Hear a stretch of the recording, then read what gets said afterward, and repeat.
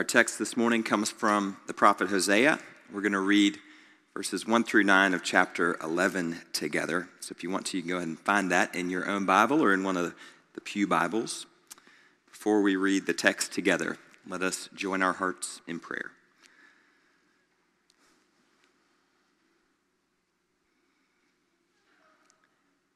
As you moved across the waters of creation, we pray you might move once again amongst us this day. Spirit, come and fall fresh. Draw forth from us life and goodness and grace. Teach us in these moments that we might be your loving children in the world. May the words of my mouth and the meditations of all of our hearts be acceptable to you, God, our rock and our Redeemer.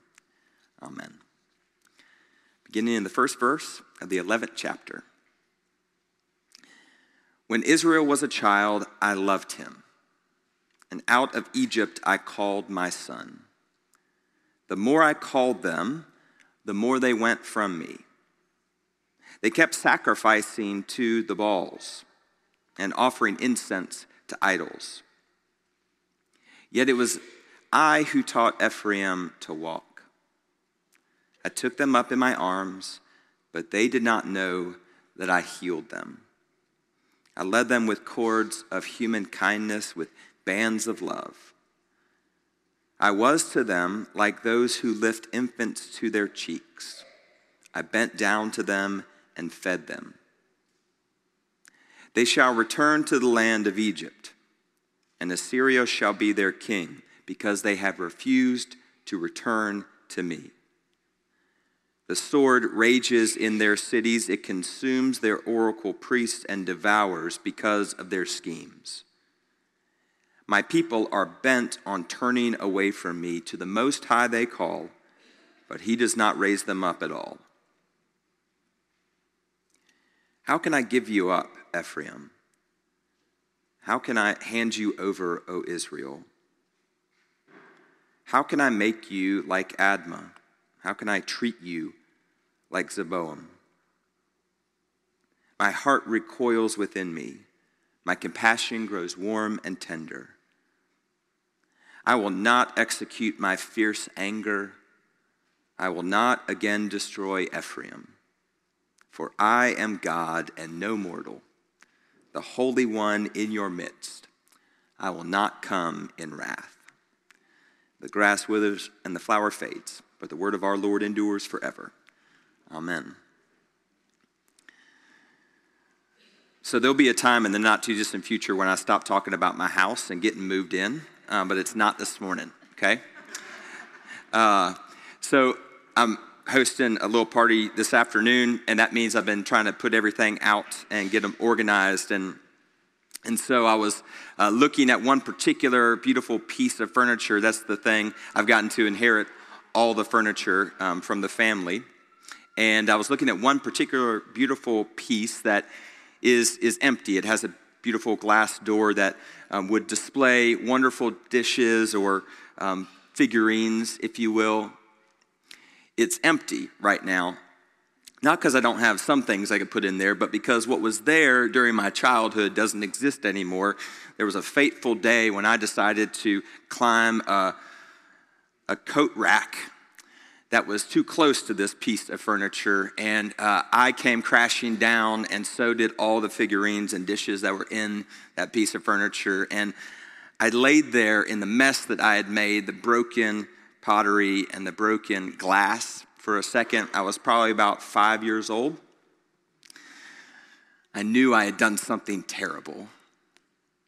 I heard the pitter-patter of my mom's feet coming down the hallway, and she came and she surveyed the damage.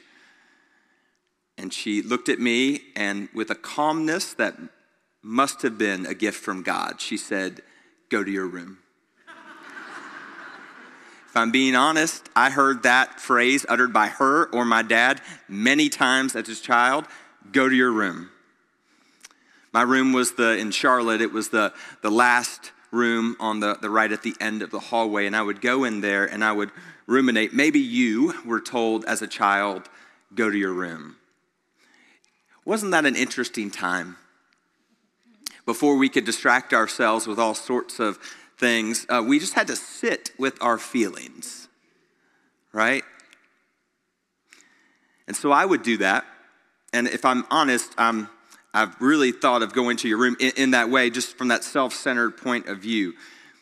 But as I was reading the text this week, I was imagining not only the space that going to my room created for me emotionally, but perhaps the space that was of greater importance in the moment was for my mother or for my father when I was sent to my room. When our children disappoint us, anger us, frustrate us, we would love to be able to respond tenderly in the moment, but we're human. So sometimes that isn't possible, or maybe it is for a moment, but at some point we have to process our stuff and get it out. And so going to my room gave my mom and my dad space to also process. That's what I actually love about the text that we have this morning. We get to see through the poet's words, through Hosea, we get to see God as parent navigating the beautiful and difficult journey of what it means to be a parent. There's this tenderness. There's this tenderness to God as parent. Beginning in the 3rd verse, we get to read about this. I taught Ephraim to walk. If you're a parent, perhaps you remember teaching a child to walk or holding their hand when they stumbled those first couple steps. I took them up in my arms. I led them with cords of human kindness and with bands of love. I was to them like those who lift infants to their cheeks. I bent down to them and fed them. There's this tenderness and beauty in the words of the poet to describe God as our parent. In this case, the child is Israel. We don't stay just in that tenderness. We get to journey with God through all the complexity of what it means to be a parent. Speaking to a good friend of mine who's a parent of 2 this week, she said, to love a child is physically exhausting. They have more energy than we can possibly muster. It wears us out, makes us sleep hard at night. But to love an adolescent or to love a grown child, that's exhausting in a different way. That's taxing emotionally and spiritually. And so maybe you're a parent this morning, and if you are, then I hope that you'll hear this passage from Hosea as an affirmation that parenting is hard work. It is something that takes intention and energy. There's a tenderness that comes from God as a parent, but there's also some other emotions that we need to navigate as well. See, Israel is the child of God, the children of God. And Scripture is clear that the way in which Israel is living, forgetting God, the way in which they are living is taking them back to a place of separation, or if we keep the metaphor, estrangement. It is taking them from a place of close, tender relationship to a place where they are divided from their loving parent. What's interesting is that this is not punishment brought down by God. The Scripture does not say to us that because Israel has lived in this way, I will send them back to Egypt. Verse 5 says, they shall return to Egypt. It is the way in which they are moving through the world that is leading to this sort of estrangement. I don't want it to happen. No parent does. This text is the lament of a parent over the suffering of their children. It is the lament of a parent over the separation that they have from their children. And to be sure, the emotions are real for God as well. There's an anger that wells in the heart of God. The text tells us that.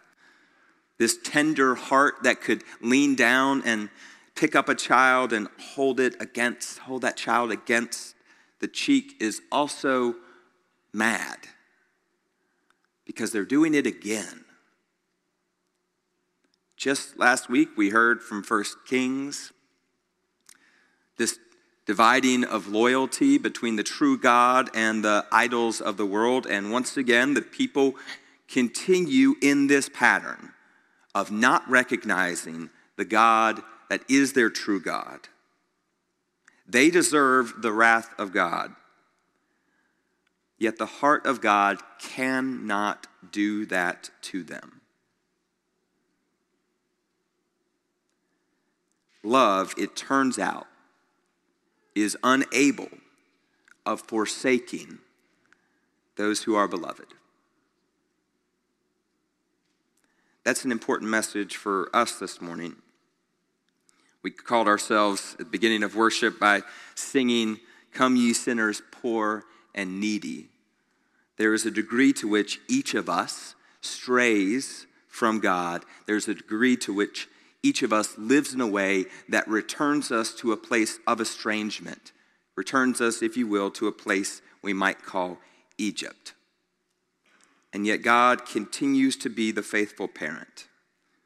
God continues to wrestle with God's own love for us, a love that will not let us go, so that in verse 8 we hear, "How can I give you up? How can I hand you over? How can I make you like the ones who have been destroyed, like the ones I have forsaken?" Just thinking about that makes my heart recoil within me. And even as I think about it, my compassion for you grows more warm and tender. Instead of being hardened by the ways that you stray from me, I'm actually softened. I'm actually more open.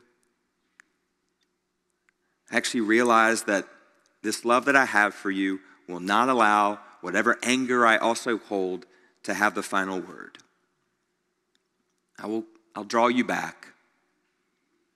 You're a little bigger now. I might not be able to pick you up and hold you to my cheek, but I can embrace you. I can love you. I can show you that I am no mortal. I am your God. Perhaps you're a parent, and so perhaps you have in mind the children that you bore into this world. Or perhaps you're not. And we're wondering together what it might mean for us then to reflect this parental love of God into the world if we don't have children. I was reading this week about some children who actually teach us how to do that. You know, the message of this is that there's nothing in this world, as Ansley reminded us before our passing of the peace, there is nothing in this world that can separate us from the love of God, yet we as God's people often neglect that. We forget it. We imagine that there are some who are too far gone, too far separated. The story that I read this week has captivated me. It's a story about high school students serving as pallbearers for military veterans who were homeless when they died or without family. The University of Detroit Jesuit School, these high schoolers have begun this ministry. One of their spiritual directors began the pallbearer ministry. Student volunteers take time out of their school day to help support a ceremony or a burial for veterans or others who would otherwise be buried alone. Maziak, the director of spiritual care, says they have no family and friends that anyone is able to contact. It's a reminder for us then, as we do this ministry, that every person, especially in the Christian religious tradition, is made in the image of God and is deserving of a particular regard and respect. The pallbearer ministry at the school began after 6 seniors volunteered to help bury 3 unclaimed veterans, in October of 2015. Unclaimed by the world, but not of God. Since then, volunteers have helped carry veterans in ceremonies at Great Lakes National Cemetery and other cemeteries around the Detroit area A former student says that this was an opportunity to give something to someone who finished their life on the fringe of society, separated from those who loved them most deeply. These veterans were men and women that I never met, but they had helped to make the country I live in safer and stronger. No matter who they were or what they did on earth, every person deserves a proper burial. But before the services, the volunteers try to learn about the deceased. They look through the online obituaries. Sometimes they learn only the deceased name, while other times their whole life story is available.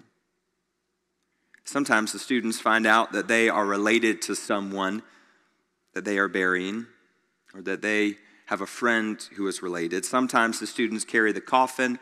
Other times they act as a team of honor guards providing support and prayer for the deceased. The volunteers often reflect after the service. They use the experience as a way to grow as both students and humans. It's great to be with other people and pray with them, to encourage them or just be present with them when they are in their sorrow. We all have times and moments of sorrow in our lives, most especially during the passing of a loved one or a friend or a colleague. So it's really an honor, and in itself, its own consolation to be able to offer some support. I read that story this week, and it reminded me of the ways in which we can, in our small ways, show the love of God that will never allow us to be separated from the body. High school boys teaching us how not to forget, how not to turn away, how not to neglect, how always to honor, how always to love.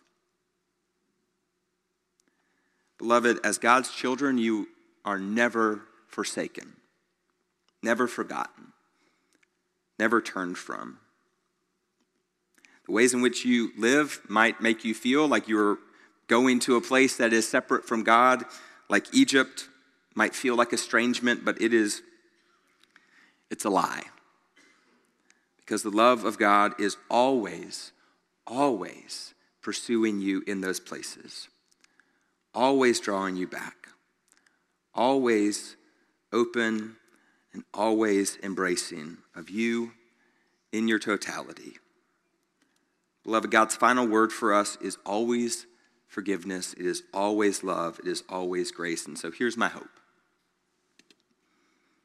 You might not be able to act as those high school boys act in Detroit, but what we can do as the body this week is we can live as if all of us are beloved in the sight of God. All of us are children of the Most High. None of us, no matter what we have done or how we have lived, can be separated from that love. It is our calling as the body of Christ to live in that way in the world, so that our word to our families, whether they be our nuclear or broader church family, and to our neighbors, might always be one of love, the love of a parent for a child, the love that stoops down and picks up, the love that feeds and clothes, the one that tends and heals. May we honor our loving parent in the ways that we live this week. In the name of the Father, and the Son, and the Holy Spirit, one God, Mother of us all. Amen.